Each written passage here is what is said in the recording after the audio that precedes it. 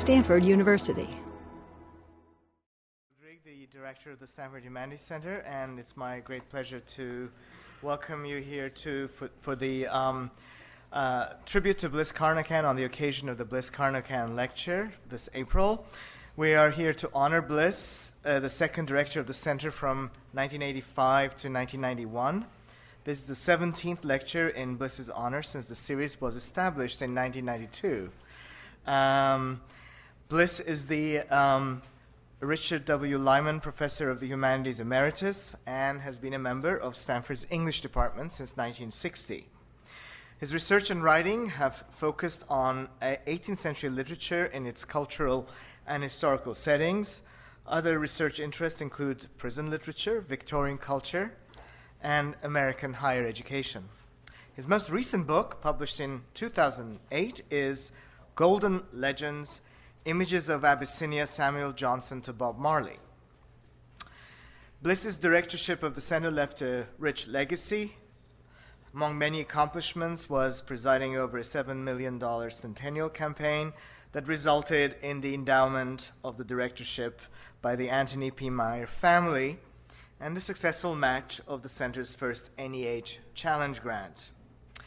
We're fortunate. Bliss has continued to be a loyal friend and supporter of the center over many years, and we're delighted to have him and Gitta with us today, and I'm very happy to be celebrating him with today's lecture by Professor Felicity Nussbaum. There'll be question and answers that will follow the lecture, and you're all invited to a reception afterwards. And now it's my great pleasure to introduce Jonathan Kramnik, who will introduce Professor Nussbaum. Jonathan Kramnik is Associate Professor in the English Department at Rutgers University. He is interested in literature, philosophy, and science, and is the author of Making the English Canon, Print Capitalism and the Cultural Past, 1700-1770, and the recently completed Actions and Causes, The Problems of Agency from Rochester to Richardson. He is a Martha Sutton Weeks Faculty Fellow at the Humanities Center this year. Jonathan.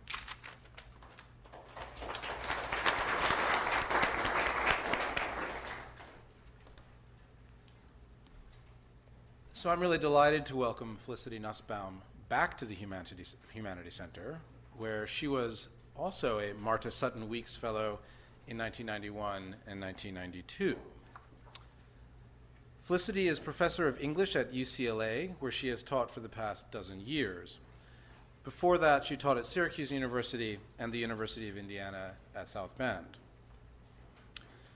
Felicity's many awards and accomplishments would take too long to review today, so I'll mention just a few of them. In addition to a fellowship at the Humanities Center, she has won a Guggenheim, twice been awarded fellowships by the NEH. From 1999 to 2000, she served as the Clark Library Memorial Professor, and from 2006 to 2007 as the President of the American Society of 18th Century Studies.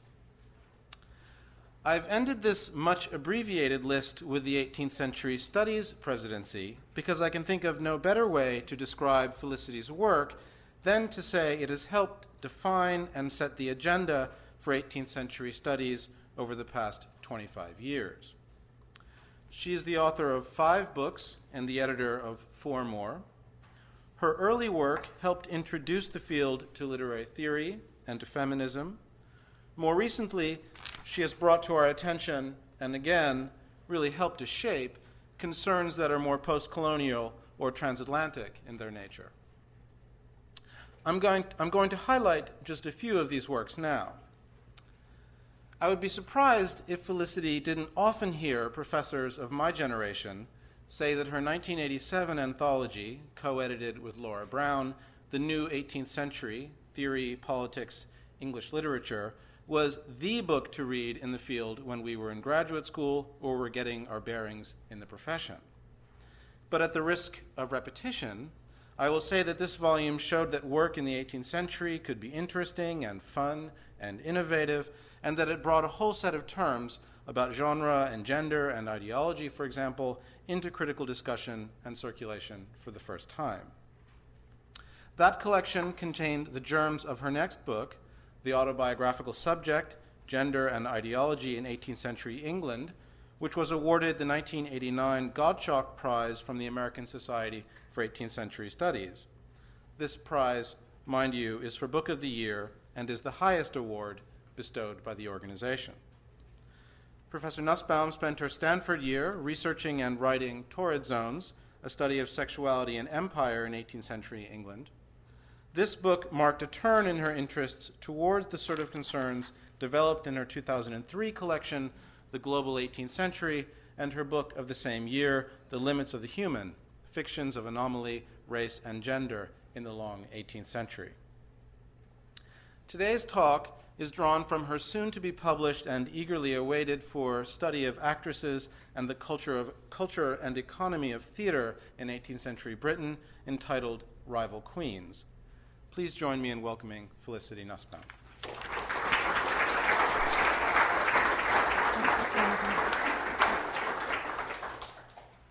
Thank you very much. Can you hear me? I should be on mic. Okay, good. Well, I'm delighted to be here. It's wonderful to come back.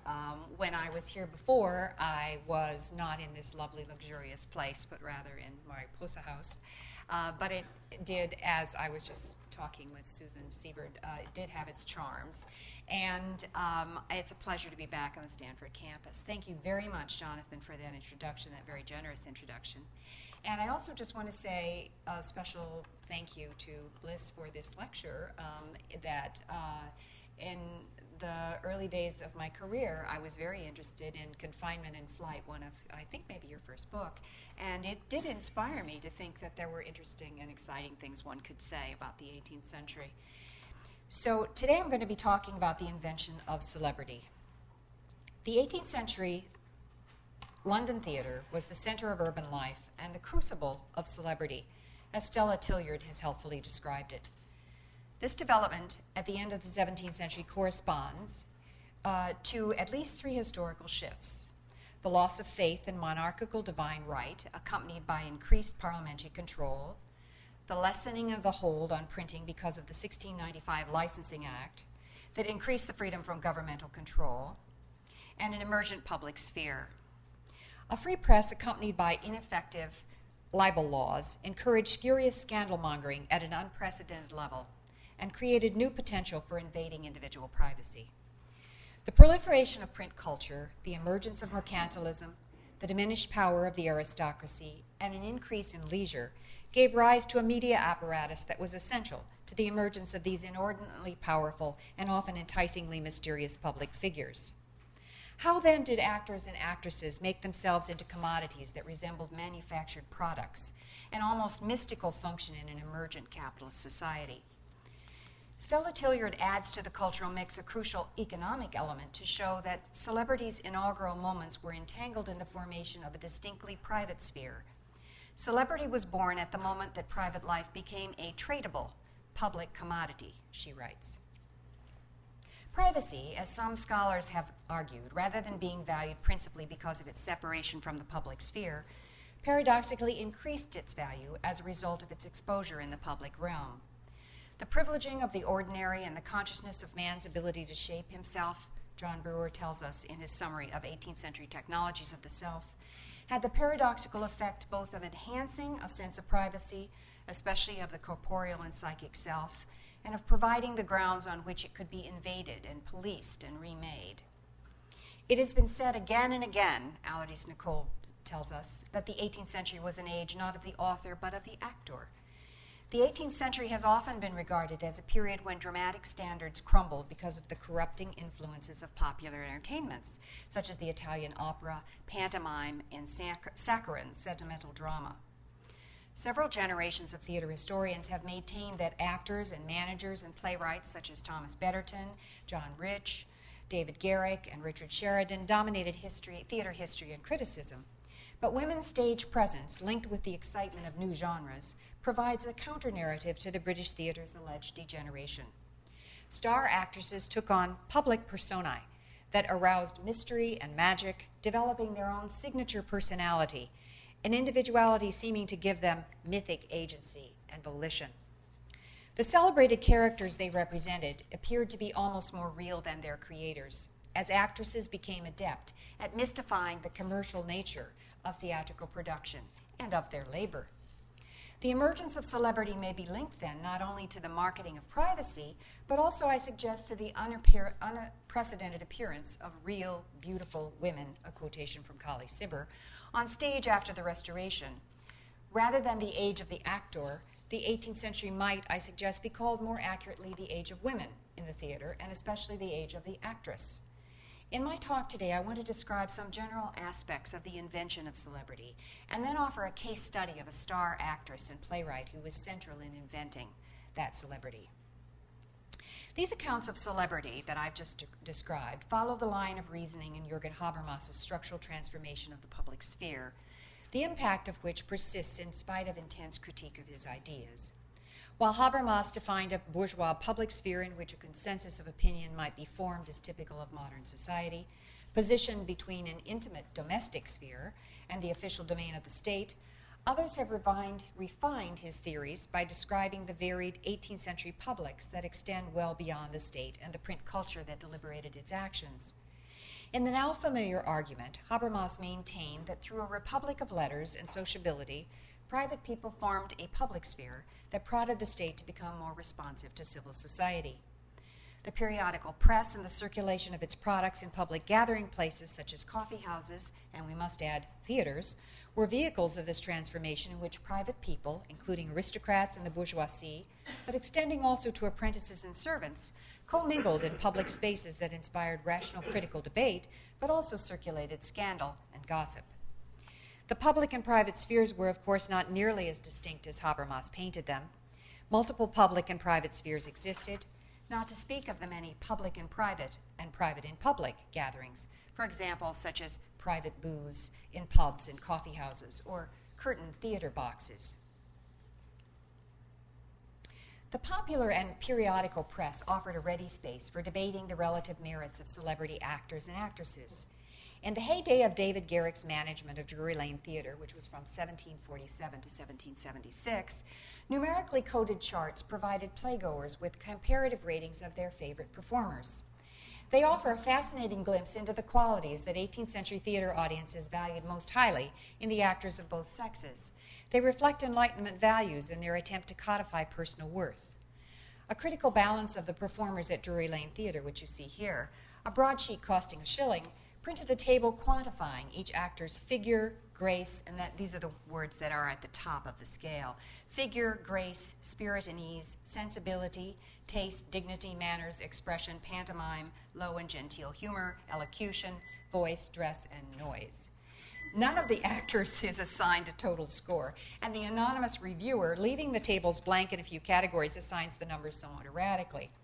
The actor Mr. Clough, for example, is granted 16 points for pantomime, but no points in any other category.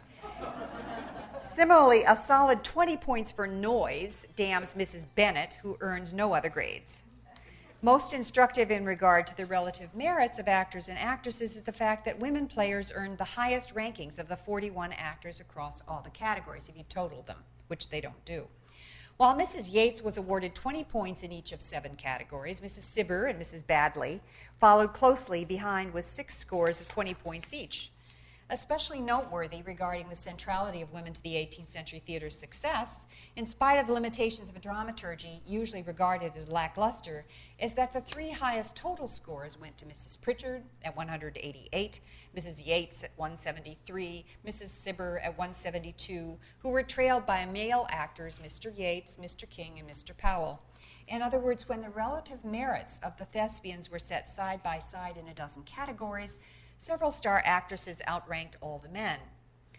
The women appear then to have been not only superior actors but more versatile in their performances. A female star could make more money from acting than many male thespians, and more than men who labored in other trades. Another intriguing set of grading scales published in the Theatrical Review for the 1757-58 season ranked tragedians and comedians separately. Although both tragic and comic players were measured according to their genius and judgment in the alphabetically arranged chart, tragedians were distinguished for their proper use of expression, action, and voice, and comedians assessed on the basis of vis comica, or comic talent and variety. In tragedy, Garrick stood supreme, David Garrick, stood supreme with a total of 88 points, but Susanna Sibber ran a very close second with a tally of 82. James Bowden, clearly believed that Garrick's fear of being upstaged and outacted was not due to flaws in the manuscript, but to his own failure of confidence in being perceived as superior to the female co-stars. Hester Thrale, who was quite a discriminating theater-goer, supplies a pertinent anecdote regarding Garrick's rivalry with a fellow actress. She says, "I always thought Hannah Pritchard superior to Garrick.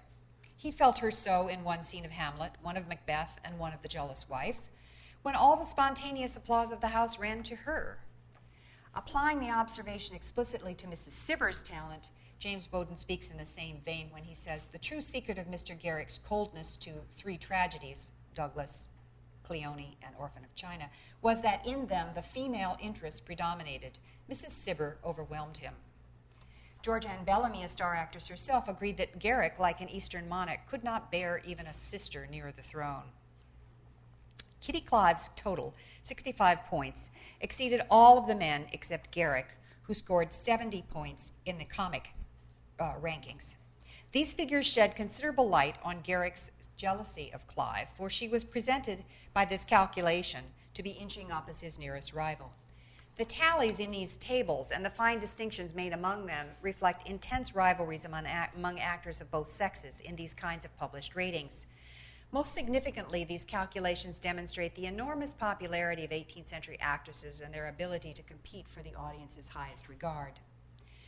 Early actresses manipulated anecdotes circulating about their private lives into an imagined on-stage personality. Joseph Roach has termed this phenomenon public intimacy, that served as a theatrical substitute for authentic knowledge about them, in part through their reiteration of consistent character traits in plays, afterpieces, and epilogues. Actors create an illusion of availability, encouraging the audience's vicarious experience and weaving the spellbinding effect that their charismatic personalities exerted as part of the deep structure of emergent celebrity. Spectators became enchanted with theatrical personae in a way that had previously been reserved for monarchs and sacred personages. Joseph Roach, takes no special notice of women's introduction to the stage, although women dominate his examples of abnormally interesting persons. Neither does he argue, as I do here, that celebrity flourished in large part because fascinating women gathered to themselves sexual powers exceeding those ascribed to men. Male actors possessed powerful stage magnetism, of course, Betterton, Garrick, and Sheridan notable among them, but the discourse surrounding actresses involved a different sexual politics, and women's compromised position in this regard fed the circulation of scandal. Gentlemen spectators regularly violated bans against fraternizing with actresses at stage's edge or in the green room until late in the century. To take only one example from many, in the Dublin Theatre in 1742, a spectator moved by Peg Woffington's Cordelia nursing Garrick's Lear in the final act, threw himself onto the stage in order to stroke her. Inserting women's bodies into public space thoroughly eroticized them in a way that male actors were often able to evade. This is Frances Abington in a part of Miss Prue, and Reynolds has been accused here of painting Prue as Mrs. Abington rather than the reverse. The chair back there, it can be imagined as indicating the separation between the precipice between the audience and the stage. Inserting women's bodies into public space thoroughly eroticized them in a way that male actors often were able to evade. The audience's imagined intimacy with actual women on stage increased the sexual charge.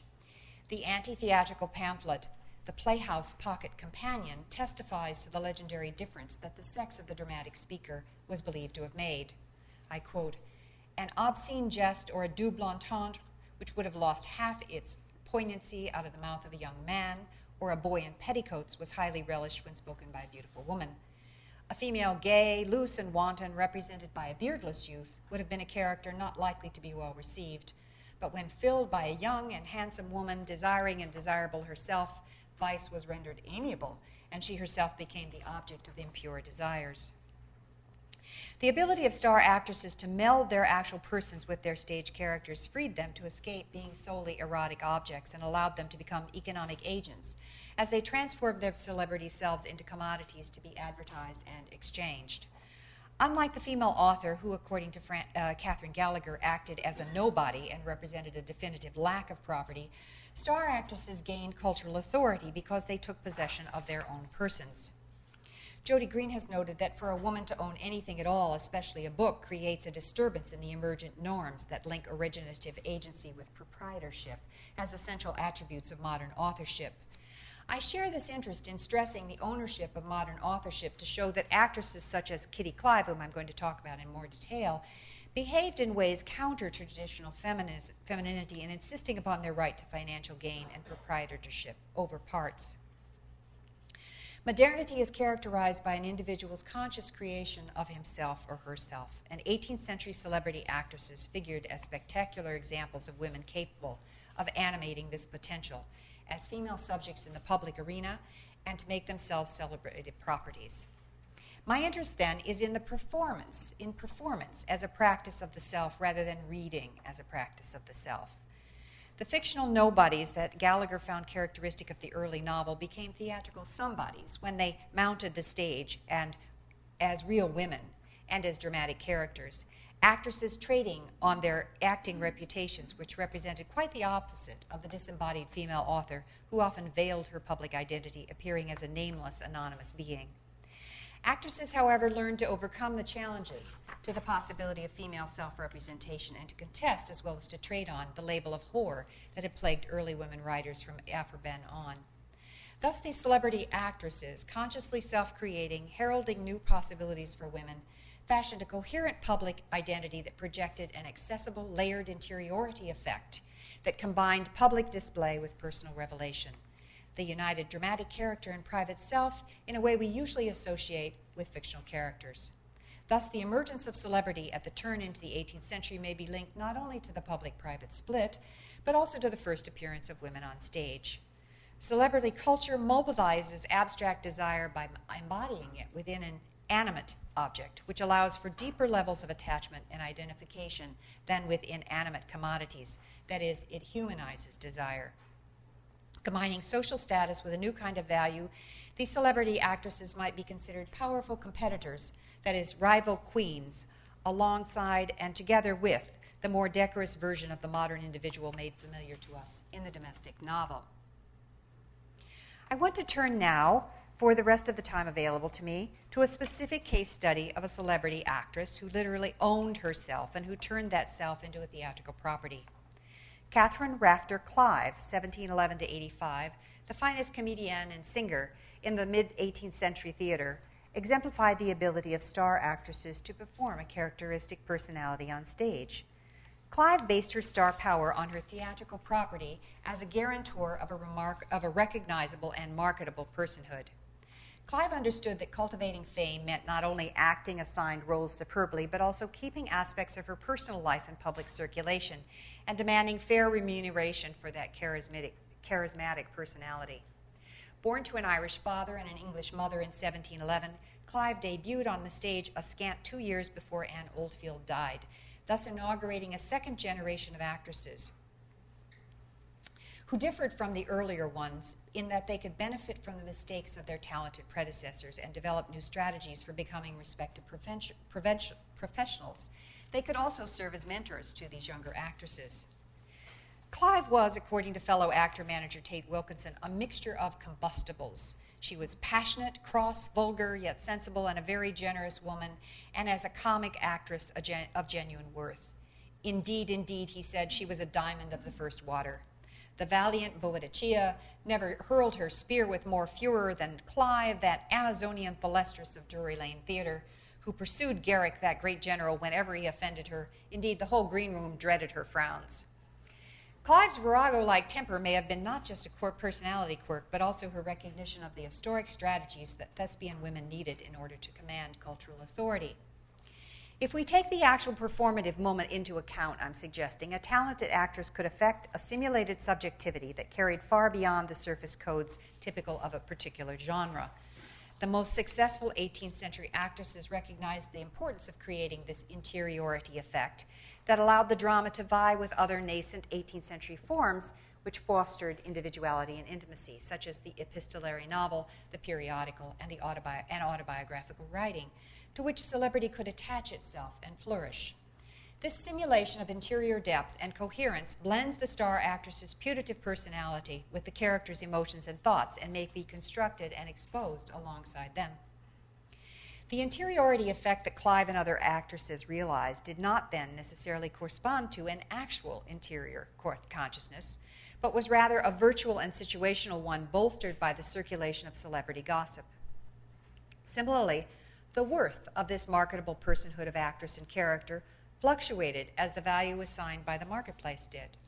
These women on stage combined unprecedented social leverage with a new kind of worth to invent what I'm calling performative property in their public and private identities. This capacity to mix private and public evolved because of actresses' self-referential illusions, the interaction between actresses and their parts, and the development of a reciprocal relationship between audience and stage, especially during the epilogues that were written for star actresses to deliver in their own person on the precipice at stage's edge. That precipice resonated with a precariously built-up tension between the two worlds of stage and audience. The interplay between the real and fictional meant that spectators speculated about what portion of the inner consciousness of the actress might be shared with the character. It kept celebrity in play and people buying tickets. Not only ladies and gentlemen of quality and middling spectators idealized the actress, but one of Kitty Clive's liveliest epilogues followed after Arthur Murphy's The Apprentice. I'm going to start that again, sorry. One of Kitty Clive's liveliest epilogues followed after Arthur Murphy's The Apprentice. The epilogue, like the play, warns of the special perils awaiting apprentice women who haunted the theater in hopes of becoming celebrities themselves, of gaining an economic windfall and class mobility. Clive's epilogue specifically addresses female milliners. She begins by charging Arthur Murphy with professional jealousy over the success of her burlesque afterpiece, The Rehearsal, which led him to exclude her from his play. His envy, Clive conjectures, is heightened because of her bold confidence in daring to produce a farce, and she appeals to the pit. She says, "Malice and envy to the last degree, and why? I wrote a farce as well as he." Subsequent lines insist on the significance of women apprentices, including especially milliners who aspire to popular tragic roles and deceive themselves into thinking they are tragic queens, like Erin Hill's Zara. A spouting junto of the female kind, there dwells a milliner in yonder row, well-dressed, full-voiced, and nobly built for show, who, when enraged she scolds at Sue and Sarah, damned dissembler, thinks she's more than Zara. Zara, who was the heroine of Erin Hill's play. Demonstrating the greater sexual and social class dangers that actresses face, Clive's epilogue warns that when female apprentices leave their shops for the stage, they will face greater consequences than for men. In this epilogue and throughout her career, Clive cultivated close collaboration with her audiences and patrons. She served as her own agent. She was propelled by her belief that as a subject who possessed rights, she had the prerogative to appropriate her own labor and to possess her own self, to transform her performative property like this epilogue into hard currency. This extended to her proprietary right to own certain roles, to invent idiosyncratic actor-character parts for herself in the afterpieces she wrote, and to promote her own person as Anglo-Irish. Performative property was thus constituted through hard work and by stimulating social relationships with the audience. Clive's savvy recognition of the ways that the forms of mobile property were changing, that is, shifts which paralleled the historical development of authorial copyright law, beginning with the 1710 Statute of Anne. That was the first copyright law when authors rather than printers were given the right to reproduce their work for profit and given a monopoly over it for a limited period. It allowed her to be responsive to an audience's changing modes of perception in an emergent market economy.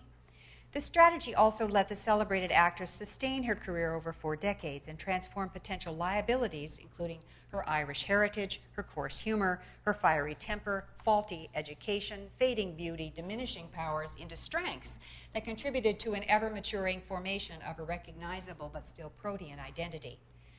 Clive, unlike so many of her fellow actresses, largely managed to escape innuendo about her sexual life and avoided conventional assumptions about actresses as prostitutes. Though Clive married barrister George Clive of Hereford, they soon separated. They maintained amicable relations, but she was never to live with her husband again. Clive endured untoward advances from male admirers, but one of her memoirs paradoxically makes a fellow actress taking some liberties with her in the dressing room an occasion to buttress Clive's reputation for virtue because she withstood it. Clive thus heightened her marketability by aligning virtue and commerce at the very time when the larger culture was struggling with the incongruity of these linkages. The difficulty, of course, was for an actress to appear sufficiently distant from commercial transactions to command a reputation for virtue and to incorporate decorous femininity into her public image. Beginning at a mere 20 shillings per week, Clive quickly gained a substantial reputation and a high salary, rising to £300 for hard work. Known as The Clive, the article being added to the names of opera divas, and thus anticipating The Siddons, she had extraordinary longevity on the stage for 41 of her 74 years. When her husband died without leaving her anything, Clive scoffed, "Poor Mr. Clive is gone, and I think but he made a bad exit. He promised me all his goods and chattels, and he's given me none. But thank God, I'm quite happy and content, and I don't feel the least malice to his memory. I have fortune enough to purchase everything I cannot do without." Clive posed a triple threat as a consummate actress, accomplished singer, and innovative playwright. By her own account, Clive was stage-struck from age 12 when she used to tag after the celebrated Mr. Robert Wilkes whenever they saw him in the streets, an actor, and gape at him as a wonder. One unlikely, though much repeated version of Clive's discovery recounts how her lilting singing voice attracted the attention of the Beefsteak Club that met opposite in the Bell Tavern. She allegedly happily scrubbed the porch steps of her lodging, singing on the while. This story resonates with Clive's most popular roles as a singing chambermaid on stage and testifies to the extraordinary sweetness of her voice. The most popular female comic singer of her time, only Italian opera singers were thought to rival her.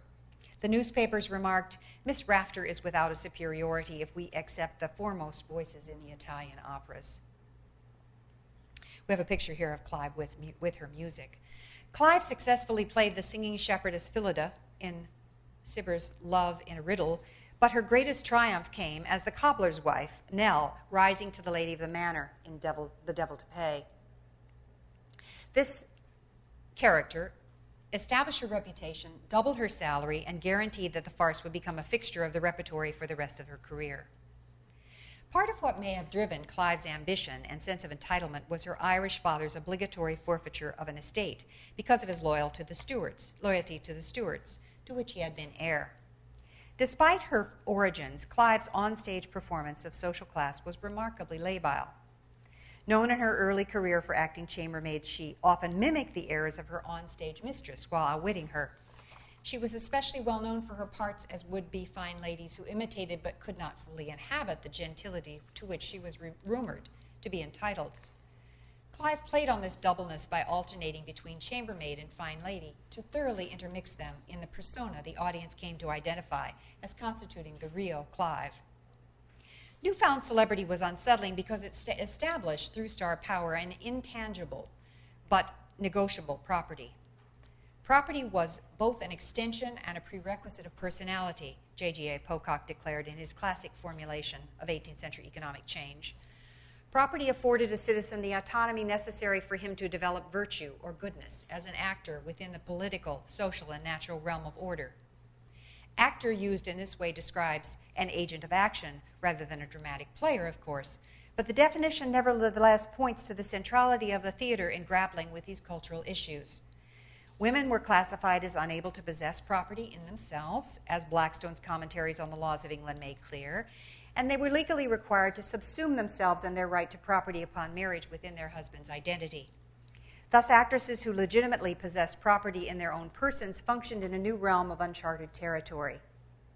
If, As C.B. Macpherson wrote in his study of the individual is free inasmuch as he is proprietor of his person and his capacities.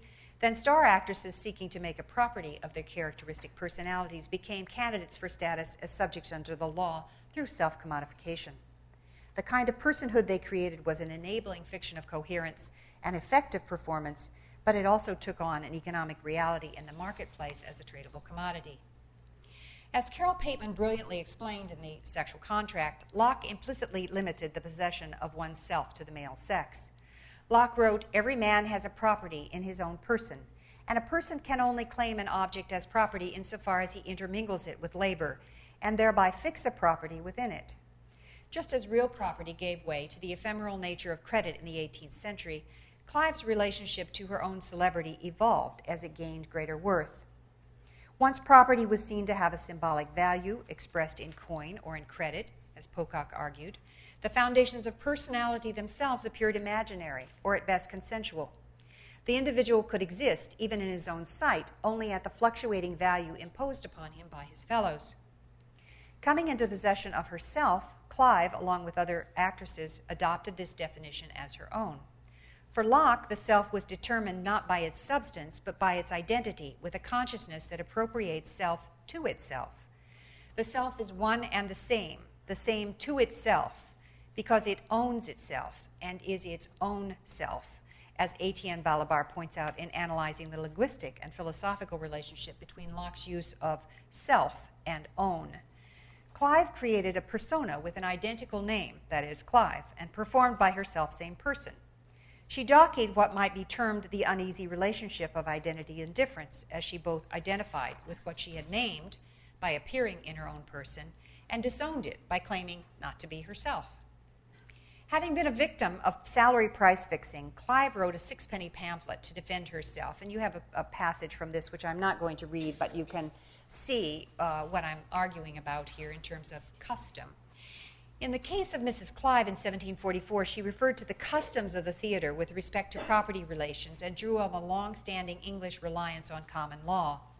She also importantly attacked the legitimacy of patriarchal power and its sovereign authority. Common law derived, of course, from precedent rather than statute and rested on verbal transmission. It was relative, informal, and arbitrary, and it began to assume a rather more permanent shape as local practices became accepted as authoritative. What Clive sought throughout her career was fair and consistent application of the existing body of practices relating to acting. To firmly establish these practices was especially critical, particularly in her case, because as a wife separated from her husband, her property was by law subsumed under his, but also to the well-being of other vulnerable women players. This reliance on common law is particularly evident in the treatise that forcefully asserted Clive's right to own her own labor, and by virtue of that labor to own herself as a subject with rights. In Clive's case, women's property did not rest in its traditional location in the domestic setting, and the case of Mrs. Clive passionately argues the case in the court of public opinion. Women's legal status regarding property during the Restoration 18th century moved through several stages. Separate maintenance developed as a viable, somewhat revolutionary alternative for women when they sought to enter into contracts of their own. Clive anticipated this move, which didn't really occur until the 1770s, and she's writing in the 1740s, to assert the right of a femme sole, a single woman independently able to make contracts in her own name, for all actresses regardless of their marital status. In short, Kitty Clive claimed that an 18th century actress, though dispossessed of ordinary property because she was a woman, could command, in addition to a substantial earned salary and gratuities, a new kind of property located in her identity that I'm calling performative property, which we might locate somewhere between real property and paper credit. Though the practice of respecting an actor's right to a role was generally followed, in fact, there were celebrated infringements of this tradition, and actresses were more vulnerable to its abuse than actors, and less likely to convince managers of their right to a dramatic property. The potential for difficulty was greatest when an actress returned to the stage after a leave of absence, such as pregnancy or illness, or when her aging face and body spurred another actress in the company to appropriate her roles. Unlike marriage, in which their legal existence was suspended or sublimated to that of the husband, women were unquestionably placed at a disadvantage regarding both wages and inheritance. No amount of equal inheritance could counteract the law of coverture and its legal fiction that a husband and wife were one person, the husband, and therefore that property was his. Performative property, differing from real or mobile property, is embodied within one's person. It cannot be transferred without permission. It avoids the self-alienation intrinsic to contractual prostitution. In sum, inherent within the actress, Clive maintained was her right to act a given role in perpetuity and to claim that role as hers for lucrative benefit performances. One might argue, then, that performative property was among the very first properties, both intellectual and embodied, that a woman could possess in her own name, that depended upon her personal identity rather than her husband or her family. An upstart woman from the least privileged classes could thus rival the elevated standing that the aristocracy possessed because of their claim to land, and she could even exceed the economic and social mobility that accruing movable property had made newly accessible to the trade and merchant classes. Performative property was located in possessing a role of one's own, and yet also becoming a property that was abstracted from the real, in that its actuation was realized in a unique performance that could never be exactly replicated. Clive fought throughout her career for her right to own parts, epilogues, and a celebrated identity. In my concluding section, I want to turn very briefly to a specific example of Clive's ingenuity in manipulating on-stage and off-stage aspects of her Irish-English identity. Her performative properties included short plays or afterpieces that she herself wrote for the stage. This itself was fairly unusual, combining farce with humorous comedy. Most importantly, she wrote feminist parody in The Rehearsal, or Bays in Petticoats, as well as Every Woman in Her Humor and The Faithful Irish Woman. Like other celebrated 18th century actresses, Clive kept a distinguishing role in epilogues, creating a character quite as definite as those which she represented in the play itself. And authors wrote their epilogues to suit the speaker. Many of the epilogues allude to her writing talent and prod her toward producing her own original theater pieces. For example, Garrick's epilogue, written for the 19th March 1751 performance of Clive's Rehearsal, is a rousing call to action on behalf of women writers, and you have it on your sheet. But pray, sirs, why must we not write nor think? Have we not heads and hands and pen and ink? Can you boast more that are so wondrous wise? Have women then no weapons but their eyes? Were we like you to let our genius loose, we'd top your wit and match you for abuse. The richness of the epilogue and performance, spoken by Clive as the self-reflexive character Mrs. Hazard, would have arisen, and Hazard is a reference to her love of gambling, her love of risk, would have arisen from its enfolded layers of allusion to actress, playwright, role, and private person, thus extending the joke of the play through metadramatic references. Though one might interpret the feminism of the epilogue as contained by its misogyny, the force of the epilogue is at least as much a grudging recognition that Clive's comic talent truly rivaled Garrick's. Her delivery of the lines, along with appropriate gestures, may have reinforced the way her arguments for women's equality constitutes part of her ongoing persona. The epilogue, like others she delivered, asserts women's rights and suggests that women might have a property right in their own critical and aesthetic judgments. Garrick's avoidance of a struggle for victory with Clive, according to Thomas Davies, could be attributed to his dread of her getting the better of him, whose salary and benefits often rivaled his. Clive's development of performative property in her own afterpieces contested British national identity and called attention to her Irish roots. Especially during the 1760s, which is when she was writing these, London audiences welcomed plays by Irish playwrights, including Isaac Bickerstaff, Arthur Murphy, Hugh Kelly, Richard Cumberland, Oliver Goldsmith. Clive capitalized on this appetite for Irish fare. The long-reigning assumption has been that the 18th century Irish theaters in Smock Alley and Anger Street were largely colonial institutions that merely fostered English loyalties, though this view has been vigorously contested to reveal a native Irish counter-theater manifested especially in epilogues. And both the London and Dublin stages were sometimes the site of ferment stirred by Irish actors and playwrights. Clive's afterpieces embodied this contestatory spirit in properties she wrote solely for herself to play, parts which called attention to personal characteristics well known in print culture, her singing talent, family, Irish temper, and love of card playing.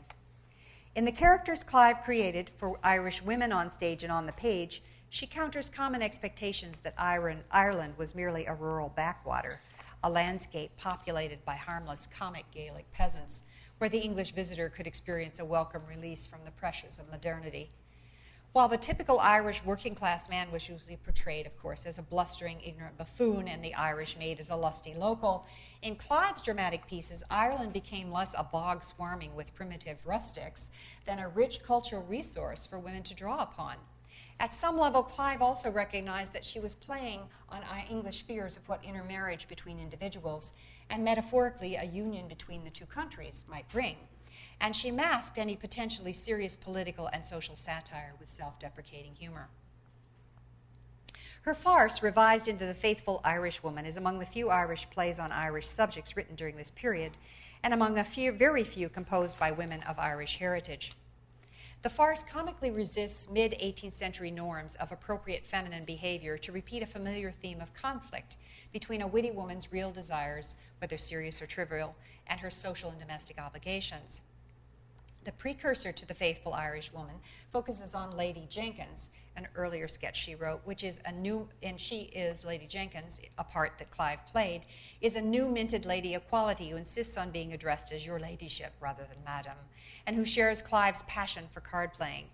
She is representative of a new English aristocracy, uneasy about its identity, that may have been familiar to Clive because of her acquaintance with the Anglo-Irish ascendant elite. The play stresses her Irish ethnicity and identifies with a growing Irish patriotism. In The Faithful Irishwoman, Clive switched roles to play the lead character, Mrs. O'Connor, the good-natured cousin of the gambling would-be fine lady that I've just mentioned.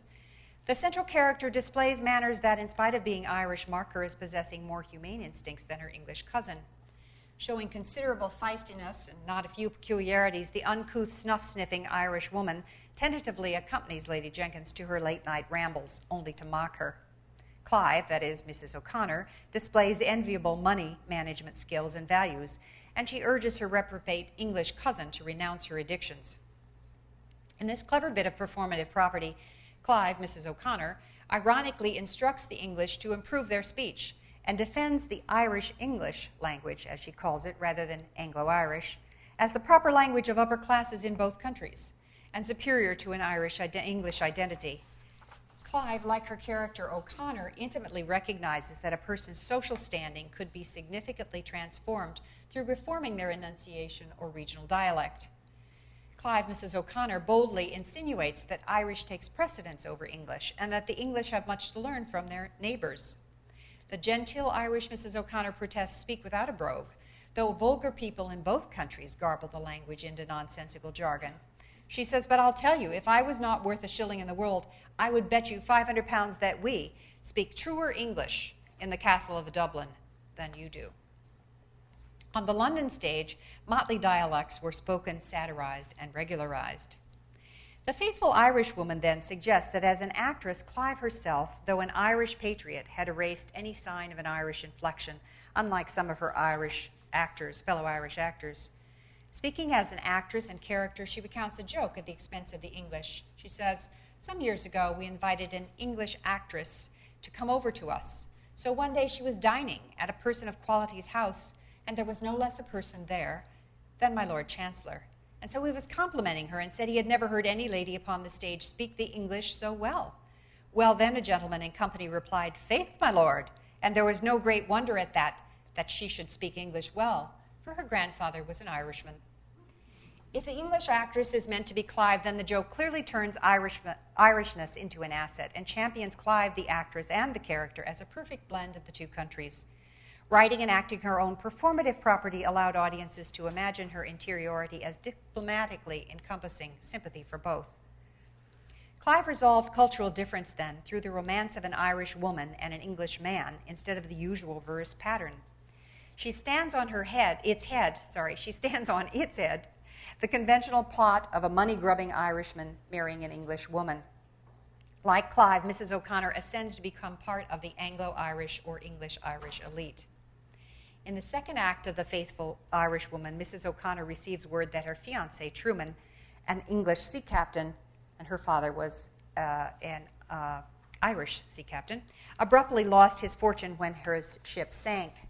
Mrs. O'Connor generously offers to share her substantial fortune with him, and he seems not at all emasculated by the financial arrangement. Playing on the popularity of her singing role as Polly in Gay's Beggar's Opera, And reminding the audience of the bridge between theatrical representation and her person, Clive sings, "Thus safe on shore, I ask no more. My all is in my possession. Possession. My all is in my possession." In the final act, Clive's character embodies a loyal Irish woman in possession of herself and her property, who is willing to support both her newly bankrupt fiancé, Truman, and herself with money made from selling property inherited from an Irish uncle. As I indicated earlier, Clive had given her estranged English husband a steady allowance from her earnings, yet upon his death he left her nothing. Thus, Ireland here is personified as a wealthy, propertied, independent woman, a woman closely resembling Clive, who generously assumes the debts of a suddenly destitute Englishman to share his identity in wedded bliss, thus hinting at England's extraction of Ireland's cultural and economic resources. Clive's comic female heroines, like the actress herself, are the antithesis of distressed femininity or anguished maternity. They are savvied, moneyed, high-spirited women with hearts of gold who speak Irish English with true wit, eschew domestic duties, and generally defend Ireland and its civilized culture, the very type of the celebrated actresses I've been discussing. Rather than an Irish adventurer voraciously seeking a wealthy English wife, Clive's Englishman hopes to endow an Irish woman who ironically ends up supporting him. Traumatized by hailing from a country with a history of being dispossessed of one's land, Mrs. O'Connor's Irish-English identity is bolstered by becoming a landowner. She says, "I have a secret to tell you. I've got 2,000 pounds in good firm land that the sea can't wash away." Just as Clive claimed a different sort of theatrical property in the parts she established as her own, her character reclaims the real property from which many Irish had been dispossessed. In promoting this identity, Clive made available a social space and a theatrical space which she could inhabit as a dislocated Irish woman who was not anyone's possession, but who instead took possession of properties in her dramatic roles. When Garrick asked Clive how much she was worth, she reportedly replied, "As much as yourself." In sum, Clive's achievements rivaled those of any actress and many actors to this point in theater history. She competed with Garrick in performance, as a businesswoman, as a playwright, and most of all, as a celebrity who claimed her right to performative properties, including those of a would-be fine lady, a chambermaid, an Irish-English woman, and a spokeswoman for women's rights. She defended a craft that she believed deserved to command rights, privileges, respect, and commercial reward. The interiority effect she so carefully calculated, one critical to the formation of an ascendant middle class, is cannily deployed in the marketplace to produce an effect of coherence and depth as a means of creating value in her own person. In sum, Kitty Clive skillfully negotiated reigning assumptions regarding women's identity and British identity, as well as the relationships among virtue, property, and commerce, in inventing celebrity during what we might dare to call the age of the actress. Thank you.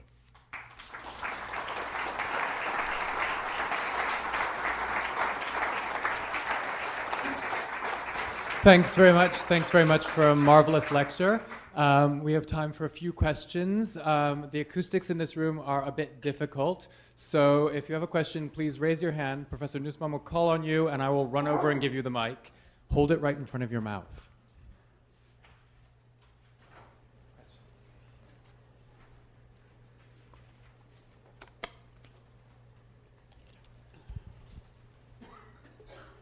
I noticed in some of the bills that you showed, you know, where they rated the actors and actresses, that the women don't, they use just Mrs. or Ms. They don't use their first names, and the men don't either. Was that convention or deliberate? Yes, that was a convention, and even in the dramatis personae, they would have been listed very frequently as Mrs. or Miss, rather than with their first name. Yes. No, there would be Mr. on the dramatis personae, but on in this there is obviously no Mr. Yeah. Sometimes with first name as well.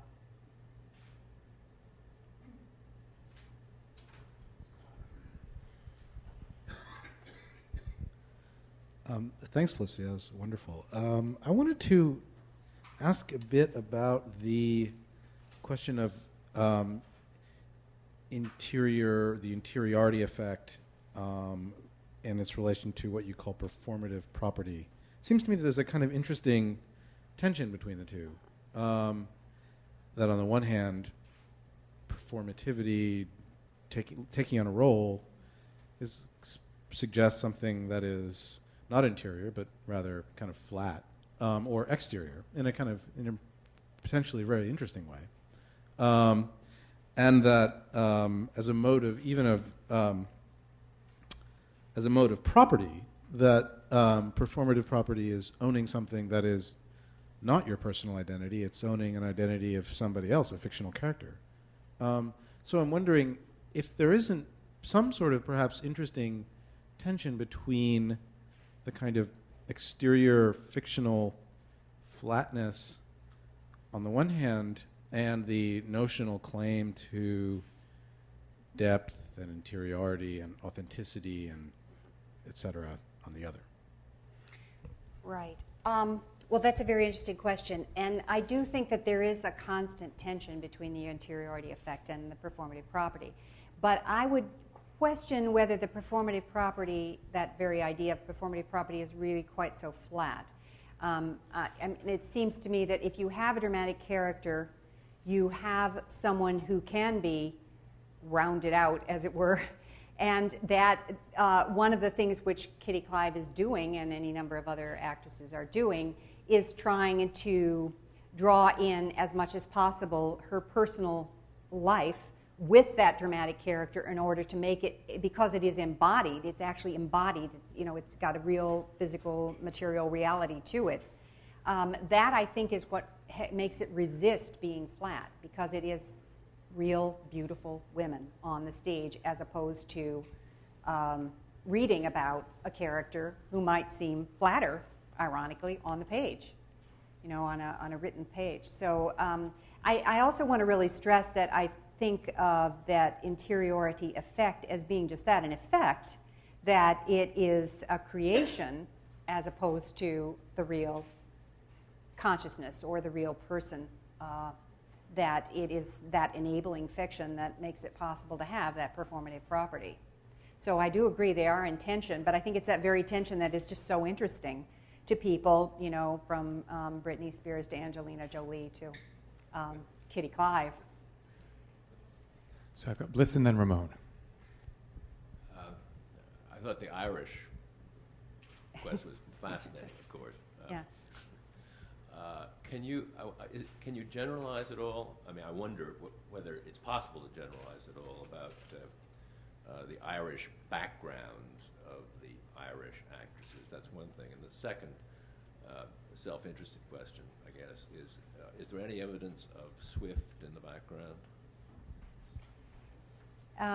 Well, Swift in the background in terms of... As a creator, proponent, hero of Irish identity on the one hand and women's rights, you can virtually call it on the other. Right. The first question about the Irish actors and actresses, it's astounding, really, and there's a book to be written, I hope somebody's doing it, on the way in which there is cross-traffic between Ireland and England at this time. It's really quite astounding. Dublin serves in large part as a kind of practice place, but also a place where if you are no longer in favor in London, you can go off to Dublin, work there for a while, then you can eventually work your way back to London. There are any number, as I listed a few of the Irish playwrights. It's really quite astounding. And of course, it's not surprising, because it was a way for the Irish also to rise, to have some class mobility. In terms of generalizing about the actresses, well, there are any number of them who are Irish, including Peg Woffington. I've listed her on your handout sheet. Are you thinking in terms of, say, religion, or in terms of political affiliation? Anything that might stand out. I think that they are really each quite different from each other in the uses that they make of their Irishness. Some trying to completely rid themselves of any reference to the Irishness, and others trading on it, as in the case of Kitty Clive. But she really waited to do that until the 1760s, when she noticed that, if I become more Irish and increase that as part of my person on the stage, then I will be able to make more money, especially because at that point she's getting older and she doesn't sing as well. And she also, is not that beautiful young woman that was the ingenue or the coquette in these chambermaid singing parts. In terms of Swift, there are no specific references at all that I can think of, but his ladies' dressing room and his relationship to Pope are mentioned in several later plays that Frances Abington, who was the one who was represented as Miss Prue, acted in, and there's a very interesting dressing room scene where she does, in fact, relate quite specifically to him.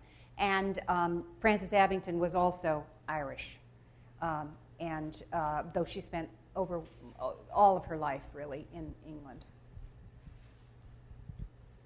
Also, I want to thank you for a wonderful performance that you offered us. And I also was taken by your notion of performative property, and especially the way in which you describe it, obviously basing it on Locke.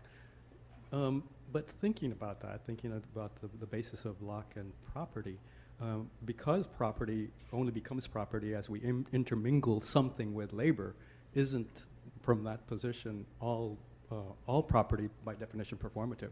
So what would, in other words, what would differentiate this particular kind of performance then is the first part of my question. And secondly, that is a peculiarly English construction of property and the proper and what is propre. And there are competing notions in the 18th century, obviously, of what constitutes property. They're developing dramatically on the continent. And whether a similar kind of notion of performativity, of construction of a woman's self would apply on the continent. Well, these are very good questions. I can't really respond. I can't really give you a full answer to whether women, in fact, on the continent, because I don't know enough. And I haven't studied sufficiently French and Italian women, especially because I think that's where it would be most found, were able to make of themselves performative properties. It seems to me that it might very well have to be especially English in its formation. Of course, there were Italian women who were singing the opera, and they would have had very lucrative careers, both in Italy and when they came to England. And some of the women did double in both opera and light opera especially, and on the English stage. So my guess is that it would probably be more likely, and some of you may know more about this than I do, but it'd be more likely that it would be confined to England with its language of rights and its language of liberty and the rights of women's freedom, especially in the 1770s and 80s and into the 90s with Mary Wollstonecraft.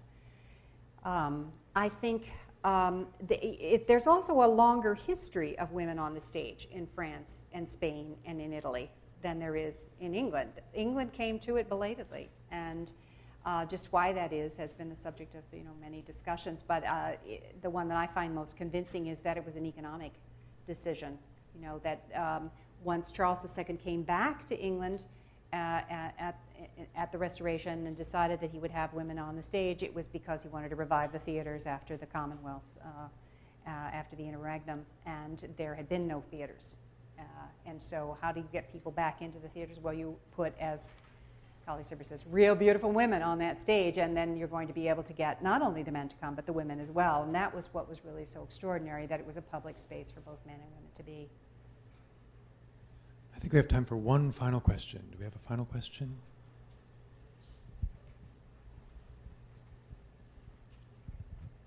In the epilogue to the rehearsal that you've provided for us here, she makes some very strong claims about ladies in this age. In this age so happy and refined, what is there not performed by womankind? From joy to joy, from drum to drum they roam, and nothing now is unenjoyed but home. What are your readings of this? Is this the character? Is this a boast? Is this Mrs. Clive? Is this a plea for women in general? Yeah, that's a wonderful question, too. I think that epilogues were especially available for these actresses to turn them to multiple purposes at once, so that with a gesture, a nod, a wink at the audience, the epilogue was also something which was produced, was spoken on the stage's edge and out toward the audience. So I think that one could have both interpretations at once. But I think it was a boast for Kitty Clive, based on the fact that she writes in her own afterpieces about women who take great delight in not doing what women have to do, and neglecting their ordinary responsibilities and not feeling the least bit of guilt about it. And of course, she didn't really have a domestic space, though eventually Horace Walpole did give her her own little estate called Cliveden at Twickenham, right at Strawberry Hill. All right, let me remind you that you're all invited to a reception out in the foyer after this, and let me thank once again Felicity Nussbaum for this wonderful lecture. Thank you.